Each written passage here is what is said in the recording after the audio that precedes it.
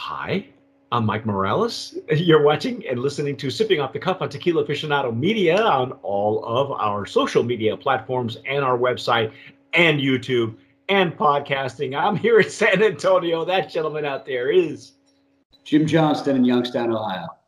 Jim, and I have the see what I did there? We have the distinct pleasure of talking about and dissecting Aguila Select Tequila. Now, this tequila probably from my screen looks a little bit darker than from Jim's screen. Jim has got all this brand new track lighting, and he's got overhead lighting, and if it wasn't for his t-shirt, we'd only see his smile. Hey, cut it out. The lighting doesn't help the face, but hey, I got it done. That's my dog howling in the background there, because I think we're getting a delivery of probably tequila for all I know. Anyway, we've been talking about distinct, and we had the Blanco. We loved it. We thought it'd be a great gateway tequila. It was just a very straightforward, very non-complex flavor profile. In fact, it's very, very consistent. I like the flavor profile and the nose. It just matched. It was really nice. But there's not a whole lot of information. There's not a whole. The website is under Talon Spirits. It's just a landing page. Yeah. So the only real social media that they have is on Instagram. So they're all over St. Louis, Missouri. They're on several accounts like Lakeside and a Candy Kitchen. And I don't know if that means anything to folks who are watching us in St. Louis or in Missouri in general. I don't know if they're in Kansas City, Missouri. I don't know. Maybe they're just trying to solidify their territory in St. Louis. But the distillery is 1107 El Viejito. We've talked there have been a lot of great tequilas coming out of there. Karma Tequila, Santo Mezquila, which is Sammy Hagar's Mezcal Tequila combo. There's Tromba is actually coming out of that distillery as well. And I hear a lot of great things now about that particular distillery. One of the ones and I told this to Jim on our last tasting, one of the tequilas that came out of there was Trader Joe's House Tequila years ago, and it's still there. It's called Distinct. And you had to look at it very closely because it resembled a lot of the Patron bottle. And then at that time, Patron they were making tequila for Patron. And so it was kind of like a poor man's Patron. Okay, but it was really good. I love the flavor profile. Now, here's what I'm going to say. The Blanco and the Repo look very, very much similar. Do we know anything about how long it's being aged? We know nothing. On the Drizzly site that I was looking at, it said rested on oak for a minimum of 6 months. Okay, so it's a traditional, anywhere from what? Reposado is 2 months to just under a year, right. Something like that. Usually you get from, say, 2, 6, 8 months. From the looks of the color, I would say this is probably a used barrel, Yeah. I don't... the reason we liked it, we nominated it as a brand of promise in the value category as well, judging from the price of the Reposado, the value category and the gateway category, because I think the flavor profile was not off-putting. It was a very approachable tequila. So yeah. Let's pour some of this. I'm going to use my Stasso Jarrito, the wide mouth, the one we use usually for mezcal. And so I noticed right off the cork there that however long it rested, it did mellow that sharp citrus vegetal thing, the pop we got right when we opened the bottle. It mellowed it a little bit. You can smell the wood. Oh yeah. Right off the bat on the cork. Oh yeah. and even on the juice. But see, take a look. Look how light that Repo is. That's like a pale straw. It's very, very light. And they said minimum 6 months. Minimum 6 months. Minimum. Okay, so it's a 6 months for sure. It's got to be used barrels, but this is a. And now I can sense another layer of the complexity on top of the, and you're shaking your head, yes. This has been toned down from the big bright citrus pop, and it's got a lot more. You can definitely pick up a little bit more sweetness in the aroma, a little bit more of the wood. And the citrus is still there, but it's been taken down a peg. Yeah, and there's more wood notes coming through. So it's now the added layer of complexity that maybe the plain Jane Blanco didn't have. Right. Not that was a bad thing, because honestly, the more straightforward your tequila, the better off you are. Because right. If there's more going into it, then there's probably more going on. Okay. I'm surprised with how light this is. Yeah, me too. And that's why I'm thinking that the barrels, just judging from the color, not knowing anything else about where they're sourcing barrels or whatever, I'm thinking that this is like a used barrel. They're probably, maybe it's urban. Yeah, could be. Let's taste it. Let's find out. All right. Because you'd be able to tell me better than I could.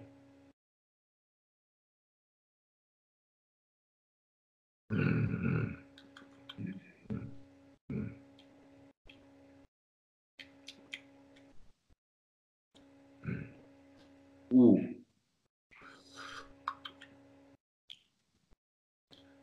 That would put a little finish on this one. Yeah, finally, huh? Yeah, it's getting down there a little deeper, and that pepper kick has got that a little extra oomph of the char from the barrel, the wood from the barrel, giving it some background there, and it's not an off-putting pepper flavor. It's a good spicy kind of barrel aged flavor that I think is nice.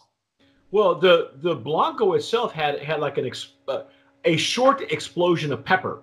Right. Not like those enormous ones you get from other tequilas we've had, like at mid palate.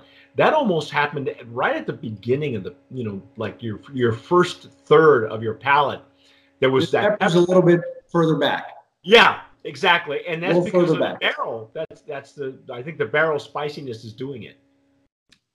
And I honestly cannot tell you if this is a bourbon barrel, because I do get a little hint of that baking spice and a little bit of caramelized sugar that's mellowing that citrus flavor in it. But the way I think that the oak is hitting the pepper, it's almost, and it could just be because this tequila's got that natural kind of peppery brightness to it. It's almost like it was virgin oak, which really, wow, because I get that peppery. The pepper just has a little astringency at the end of it. Not bad. It's like a citrus hit at the end of the pepper, but I think that's what's giving it the finish. It could be bourbon barrels, but it doesn't give me a distinct bourbon flavor.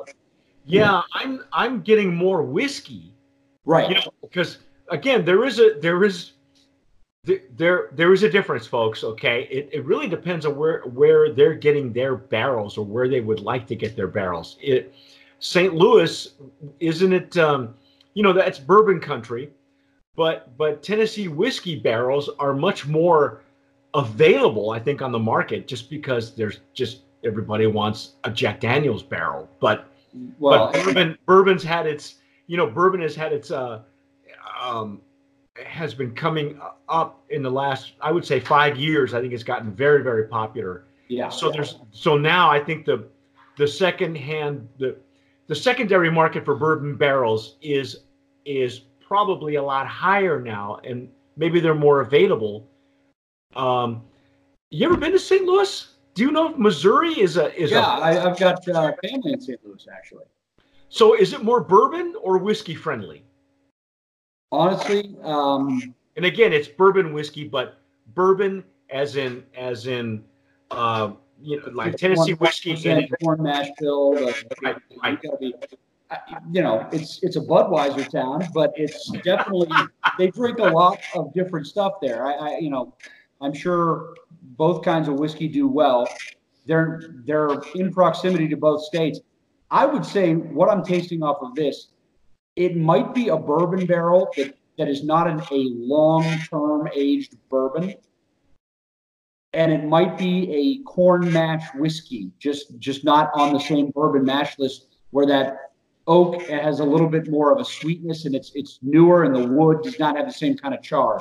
Because I don't get a deep baking spice, caramelized sugar off of this, but I just get enough that makes me think it was charred, it held some whiskey, but it didn't pick up that character that bourbon usually gives it, which we got to find out. There's no information.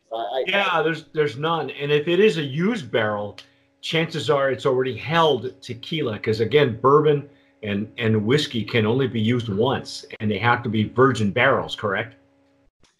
Yeah, and now that this is opened up a little bit, and I'm getting that pepper's not as bright to me on the back end, I do pick up a little sweetness off this, which would tell me that there's a little bit more corn in the mash in the barrel than there was anything else.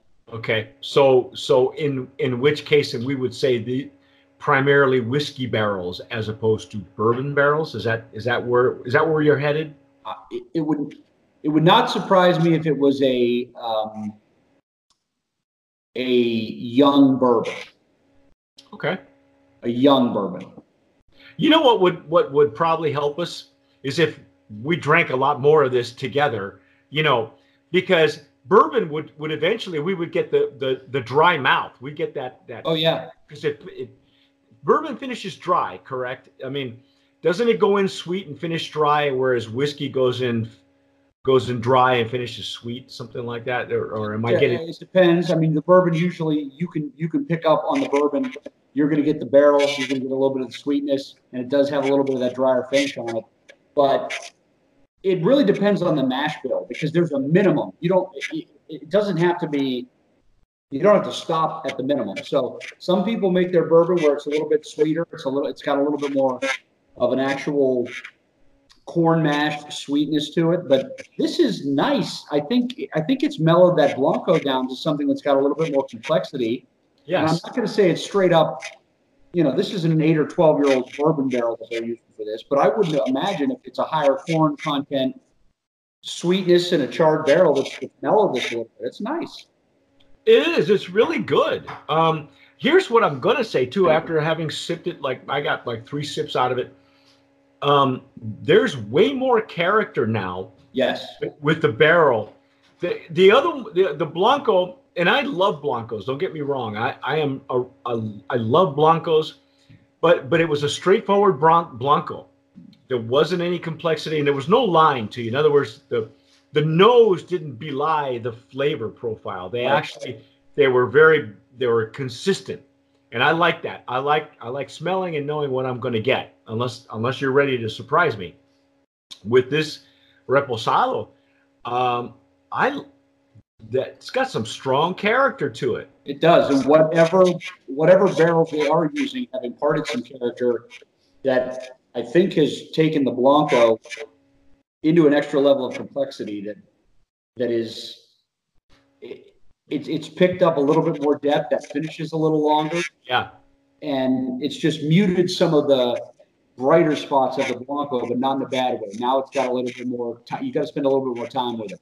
Yeah, it's almost like we got 2 different types of juice. Right. It's almost like it's 2 different. It's almost like 2 different brands. Like the Blanco was an empty easel to paint something on, and the barrel was what they used. I mean, I think it's a good step. Yeah, I think so too. I think for the market, they did the right thing.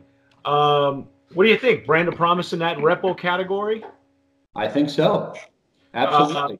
What did you say the price was that you had found on Drizzly for the Reposado? 26. But I don't know if that includes a delivery fee, because we don't have that in my state. But the price range that I've seen associated with any bottle that looks like this has been in the low 20s, low to mid. Wow. So if you can find it, if you know what? Here's the thing. If you're whatever if you're watching us on YouTube or if you're listening to us, shoot us an email or write a comment. Let us know if you've had it before and what you think and what the price points are. Because again, we're flying blind, folks. We are Absolutely. just using our human senses, that we have through lots of practice. Which I'm not upset about. Yeah, and that's not a bad thing. I mean, again, it's literally a blind tasting. And other than having the bottle in front of us, but with minimal information, I like that, that you've got not lingering bubbles, but you get some. It is copper pot distilled, according to the information we have on the back of the label. It is 1107. That's the number that is El Viejito, where a lot of award-winning tequilas come out of. I say Brand of Promise nominee in that Reposado category, and also in that value category, because what? You can't beat that price with a stick, man.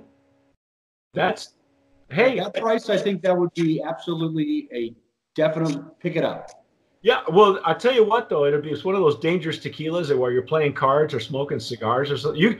That's got enough character. You could smoke a nice lighter cigar, because I think a Connecticut leaf would be great with that. There you go. Yeah, but it's one of those, if you're playing cards or it's a snowy day outside, you could very easily drink, half, 2/3 of the bottle and not know that you went through it, And not be that upset because it's $26.99. I know. Go get more. But hey, at that price, buy a case, okay? Right, exactly. That's our take on Aguila Select out of Missouri. If you're anywhere in Missouri, particularly in St. Louis, pick it up, say hi, tell them you saw it on Tequila Aficionado Media, on whatever platform you're watching or listening to us on. I'm Mike Morales here in San Antonio. That young man out there is Jim Johnston in Youngstown, Ohio. And you have been watching and listening to Sipping Off the Cuff on Tequila Aficionado Media. Wherever you are listening or watching, please subscribe, download our podcast, and whatever you do, tomar sabiamente. Sip wisely.